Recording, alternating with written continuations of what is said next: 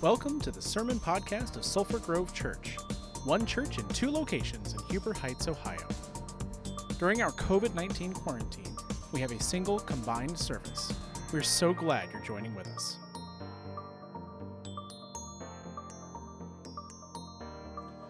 Amen. Good morning, church. It is good to be here once again with you. It's a wonderful day. I want to take this time to first share a story with you, a personal story.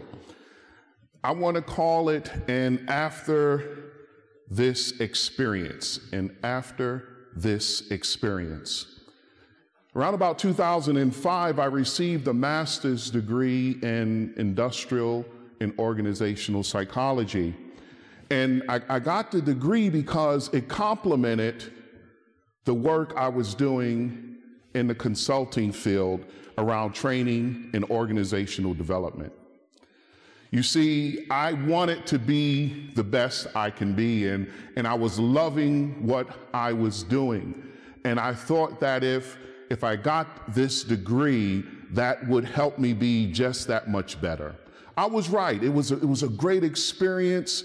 I got it, and when I got it, I was able to use so many things I've learned, and I had learned, and I made a little extra money because I knew a few extra things, and I, and I knew that I still needed to do something else, like feed the family more consistently. Running your own consulting firm, any business is difficult.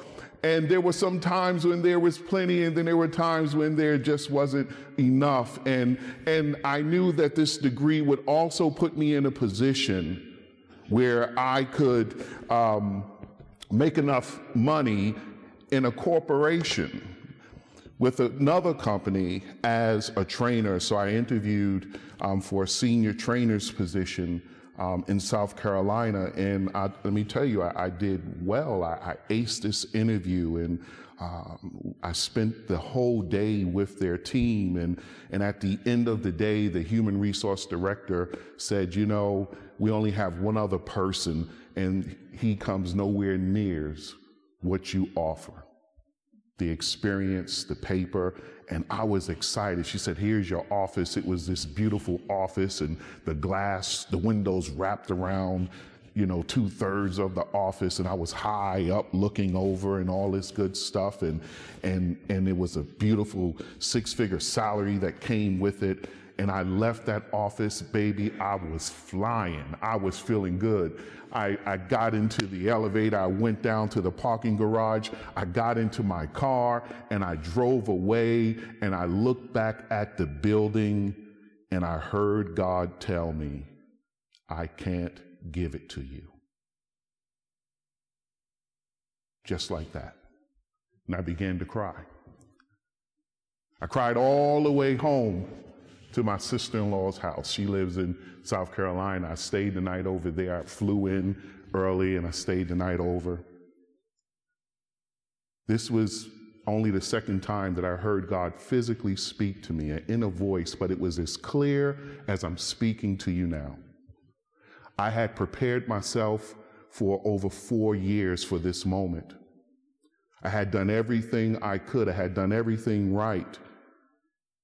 But I was told, I cannot give this to you. And I knew what it meant. I knew I had been called into the ministry, and I knew I had shirked that. I knew I wanted to do it this way, but God had a plan this way. So what I had, church, what I was left with, pulling away from this beautiful place that I wanted to be, was a after this experience. God had come into my life, and God had disrupted my life. He had a plan for my life, and I had a plan for my life, but God's plan now was disrupting my life. I had prepared, I had invested time and money, I was proficient, I was professional, I was prepared, but God had other plans for my life. And I was stuck between what I wanted and what God wanted, and I was on the precipice of, after this experience, after this moment, what will you do now, Marty? What is the next step? I would like to tell you that I surrendered and I did everything God told me to do. I would love to tell you that lie, but I can't tell you that. I didn't do that. I did not surrender, and I tried again and again, and I kept pushing at it, and I tried to expand the business, and it seemed as if the more I tried, the less success I had. I resisted and nothing worked. I worked against God because what God wanted wasn't what I envisioned. Well, church, eventually I surrendered and I went to seminary and I found peace. I'm not saying that everything is worked out exactly how I wanted it to work out or I had envisioned it in ministry. But every day I go home, I'm at peace. The lesson is simple here. God has a plan for our individual lives here on earth and a plan for our eternal life with God. But our desires, my desires, your desires, and lived experiences will often devise plans that are not consistent with God's plans. We resist God, don't we?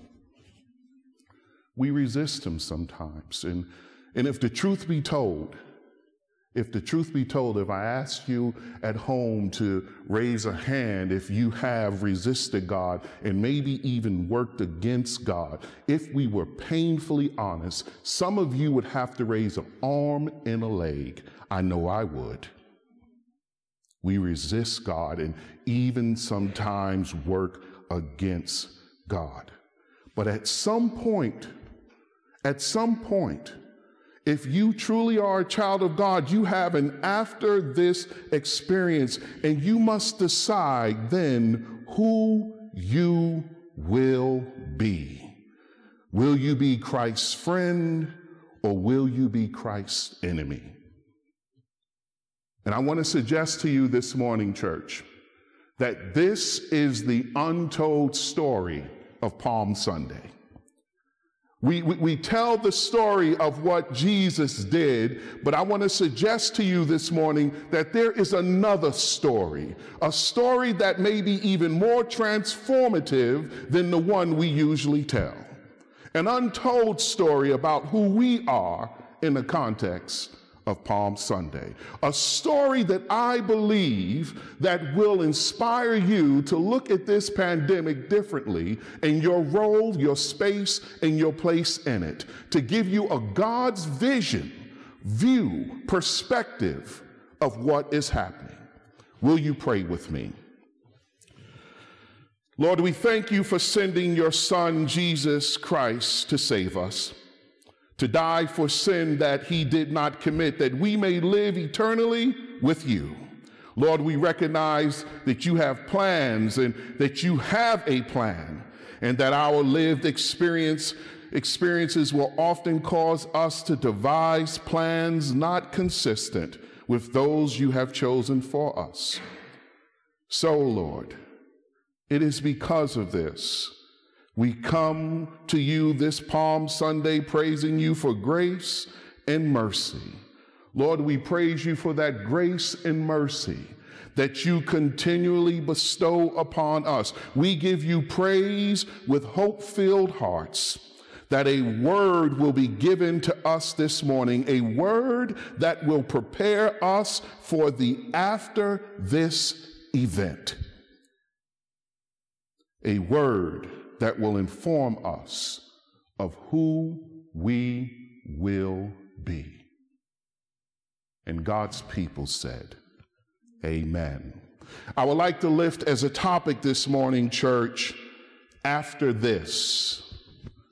After this. After this, who will you be? Our lived experiences or our lived experience this morning is that of being quarantined. Can I get an amen? We all have a lived experience this morning of being quarantined. And maybe you're saying, well, not really, preacher. I get out and I do some things and I'll say, you know what, you're right. And you just want to be difficult and you want to make this sermon last a little longer. So I'm going to give you what you need.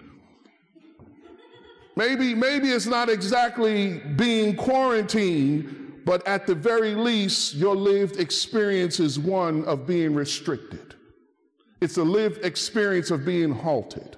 It's a lived experience that is not like the life that you led a few weeks ago. But this will end.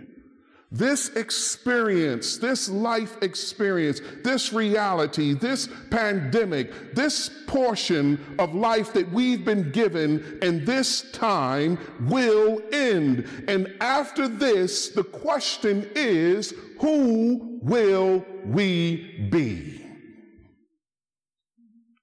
Like Jesus' triumphal entry into Jerusalem, the world, this pandemic is largely defined, listen to this now, by major disruption. We've always celebrated, Jesus' entry as just this wonderful time, but in a spiritual sense, it was, but in a sociological, practical experience or sense or perspective, it was not. This was tumultuous. This was turmoil and maybe even chaos, that someone was coming into the city and proclaiming himself to be king when Pontius Pilate was sitting in his palace representing Caesar as king and even God.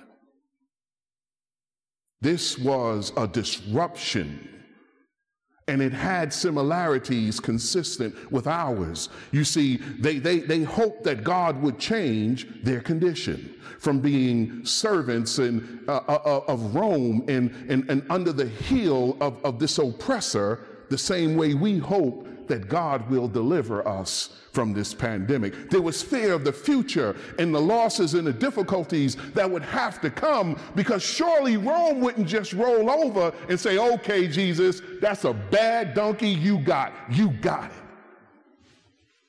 No, they would send legions of armies, and there would have to have been some fear of losses and the difficulties to come, all the things that come with war.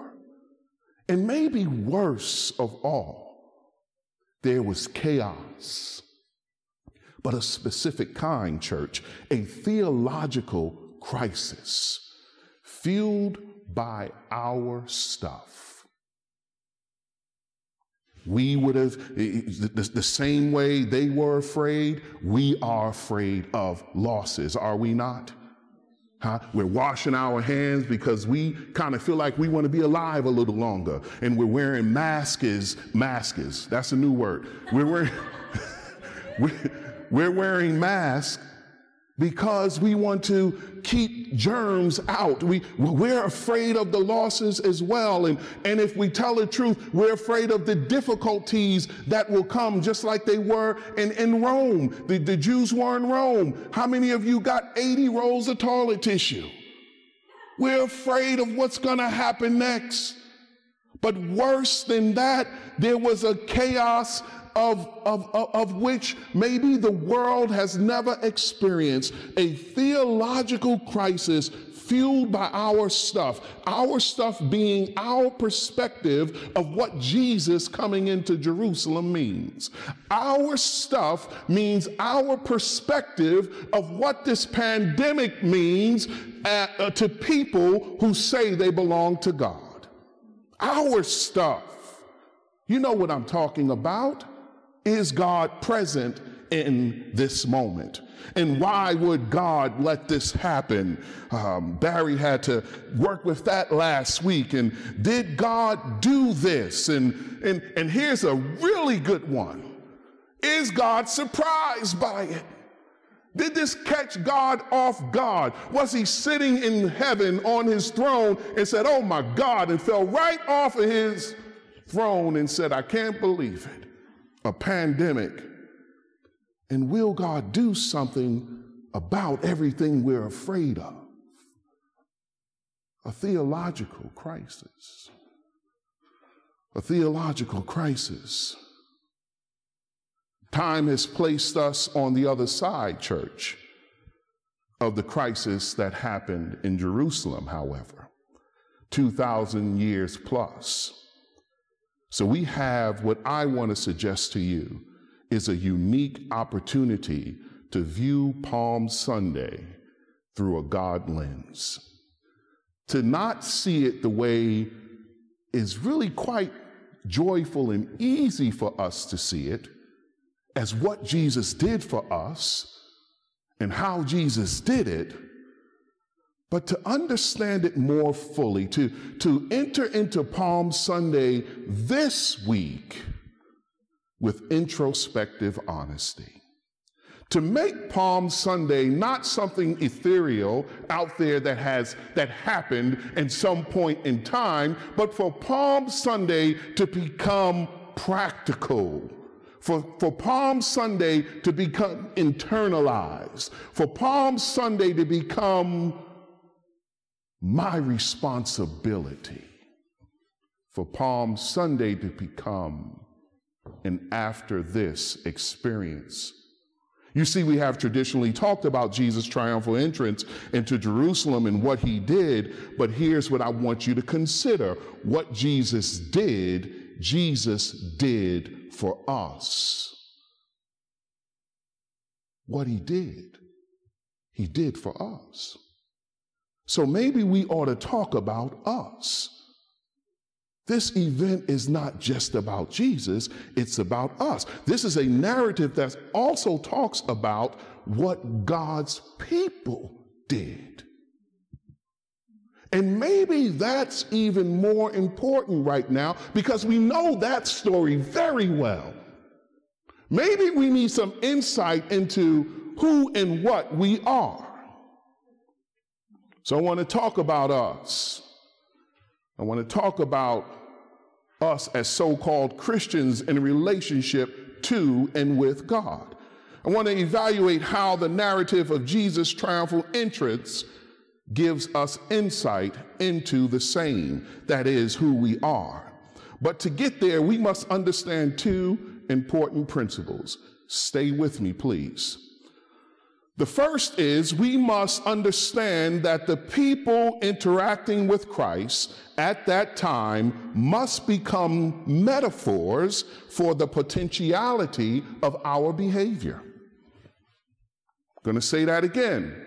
We have to understand that every person throwing a coat on the ground, every soul tossing a palm, every person saying Hosanna in the highest, every individual giving him praise and clapping a hand and stomping a feet and pushing through the crowd, every one of those individuals represent our human condition, our potentiality of behavior. Every person post Jesus' triumphal entrance that stood in the crowd and said, "Give us Barabbas over Jesus and crucify him." Every one of those persons represent the potentiality of our character. So the question is, after this, who will we be? You see, the people in the Bible represent the full spectrum of our behavior, the good, the bad, the indifferent. None of us can escape it. The Bible says there is none that is good. No, not one. If we lie and if we say we sin, we lie against God. The Bible is clear that even our faith is not our own, that it is God's faith imputed to us, that our righteousness is not even our own. We got to look deep into Palm Sunday and look past the outer stuff, what we would call the exoteric stuff. And we got to reach into the esoteric stuff and define the inner meaning of what it means to be a child of God. And in order for us to do that, we have to accept the good and the bad that exists within us. And second, we need to know that a biblical archetype of Jesus' triumphal entrance was given to us before the event even happened. And that archetype is significant in understanding who we are and or who we might be after this. You see, that archetype substantiates the first takeaway I want to share with you. Jesus is Lord. It's the first thing. Nothing else matters, even an understanding of oneself, if we can't get that right. You see, without Jesus being Lord, we become Lord of self and will become whatever we desire, and that will be righteousness to us. But when Jesus is Lord, straight is what? Narrow is the gate and straight is the way. We become limited in our choices and our options. The first thing we must understand from verses 28 to 40 is that the word establishes clearly that Jesus is Lord. Well, preacher, how can you be sure of this? One of the ways we can be sure of this is by looking at Solomon as an archetype for Jesus's triumphal entrance into Jerusalem. What I mean by archetype is that Solomon is a form, a style, a structure, a precursor modeling Jesus's triumphal entrance into Jerusalem. He is not that thing, but he is a type of that thing. He's a model of that thing. It is literally pointing us towards Jerusalem and Jesus's entrance. It is also pointing us towards who the people around Jesus are. Christians. More importantly, it's a metaphor for the frailty of the human condition pertaining to the things of God. It shows the stark difference, Solomon's triumphal entry, and after that, what he did, and Jesus's triumphal entry, and after that, what he did. It shows the stark difference between who God is and who we are. I'm going to tell a story real quick, and I'm going to be out of your hair in a few minutes. You see, King David is dying, and his son Adonijah makes a play for the throne, even though David had already promised the throne to Solomon. So David diffuses the situation by setting up an elaborate coronation ceremony for Solomon. He put Solomon on his donkey. Starting to sound familiar? He put Solomon on his donkey. And he had Solomon ride into Jerusalem through the Kidron Valley, the same path that Jesus would take, the same path that the Bible, the Old Testament, would predict. Solomon comes down through the Kidron Valley from the Mount of Olives, through the East Gate, and into Jerusalem just like Jesus. Just like Jesus. And the people are cheering, and the people are excited. And there is no doubt now, riding his daddy's donkey, you understand, riding the royal mule, there is no doubt who the king is. Solomon is an archetype for Jesus, but the similarities stop there. You see, Solomon believed God and Solomon disbelieved God and trusted in idols, but Jesus trusted God even unto the death of the cross. The Bible says he hung his head into his shoulder and he said, Lord, I commend my spirit to you. Solomon sinfully took queens to wife so that he can have power in the region, but Jesus gave himself up for his bride. Solomon was polluted by foreign wives, but Jesus cleansed and sanctified the church, his bride. Solomon built temples and led the people to idol worship, but Jesus establishes his temple in us. And Solomon led the people into exile, but Jesus leads us to God and life eternal. Solomon died, but Jesus overcame death in the grave. This is a stark difference between the two, but what we have to accept, and it's hard, church, is that Solomon was a human being and so are we. So Solomon becomes a metaphor for our lives and even an archetype of how we really live. Amen. His majesty, Jesus' majesty, stands in stark contrast to Solomon. You see, Solomon screwed up his after this, who will you be moment. He rode in on this donkey and it was all gravy, as the young people would say, meaning good. But he screwed it up. You see, church, here's what I'm getting at. If you didn't get it yet, it's not enough to ride in on a donkey and to be the man or the woman, the person of the hour. What you do after that is what counts. Church, it's not enough for us to recognize the true King, meaning Jesus the Christ, riding in and give him praise in our sanctuaries, and in this case, in our homes.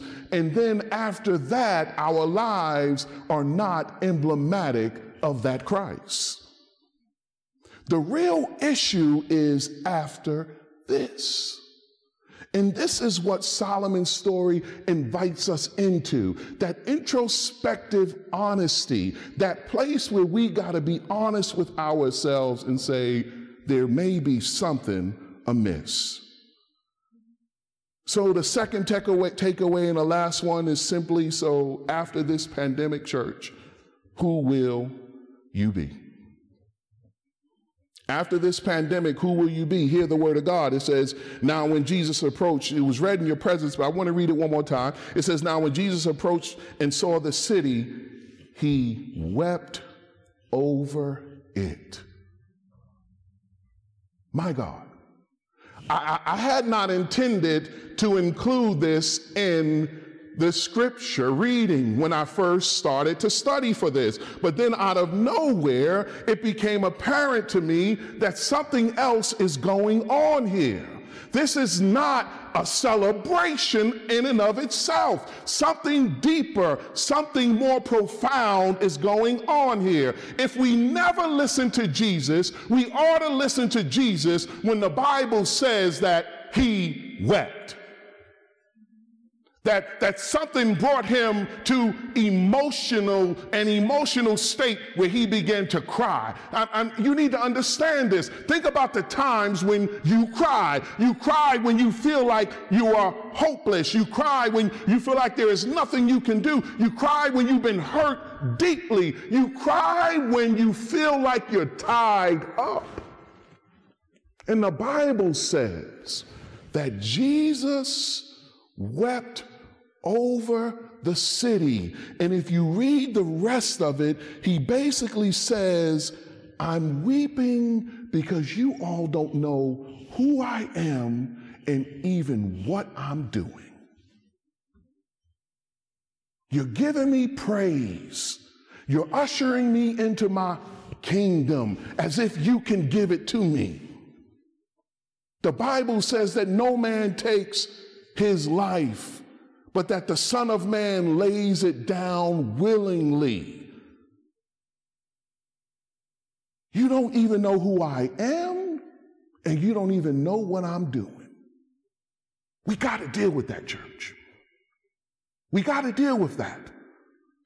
Maybe it's time to put the palms down and understand what Jesus was crying about. He knew that they would choose Barabbas over him and cause him to be crucified. He knew that their betrayal would send him to the cross to suffer. He knew Peter would deny him 3 times and the disciples would scatter in fear. He knew that the Pharisees, Sadducees, and scribes would return to their old sinful shenanigans and activities, and the people would begin to idolize the world with a great lust. He knew they truly did not know what his plan was, who he was, and what the disruption really meant. Do you really know, church, what this disruption really means yet? This thing we call a pandemic. Have you given it a God interpretation yet? Do you really know what God is doing yet? So the question goes out. After the pandemic, after this, who will you be? Who will you be? Will you embrace the urgency to share the gospel of Jesus Christ and work while there is still daylight? Will that be your lot? Who will you be? Or will you return to the smallness of your life?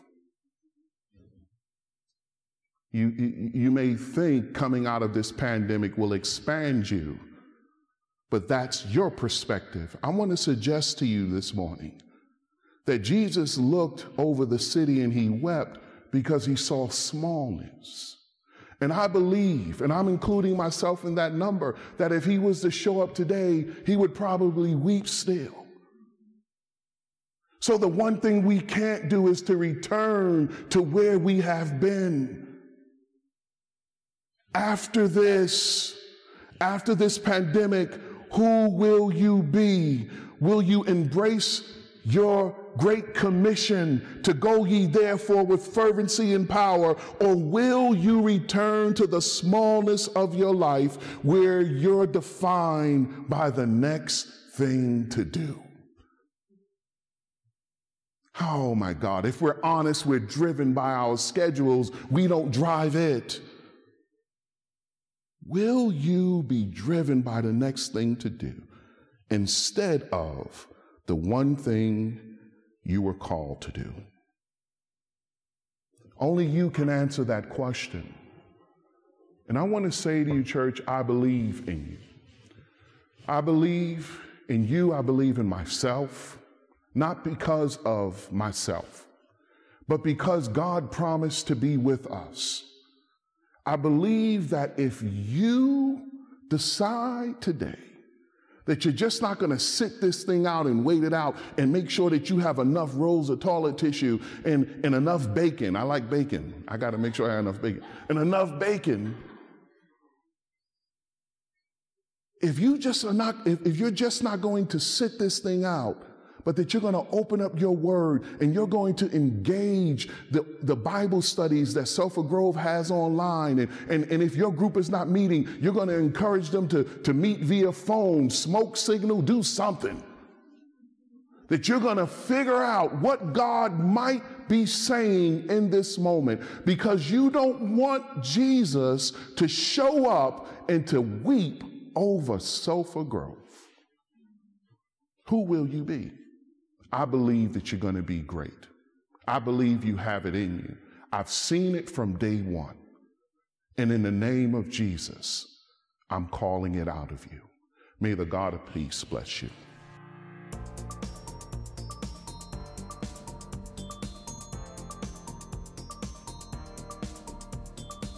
Thank you for listening today. We'll see you next week, or you can find us online at sulphurgrove.org.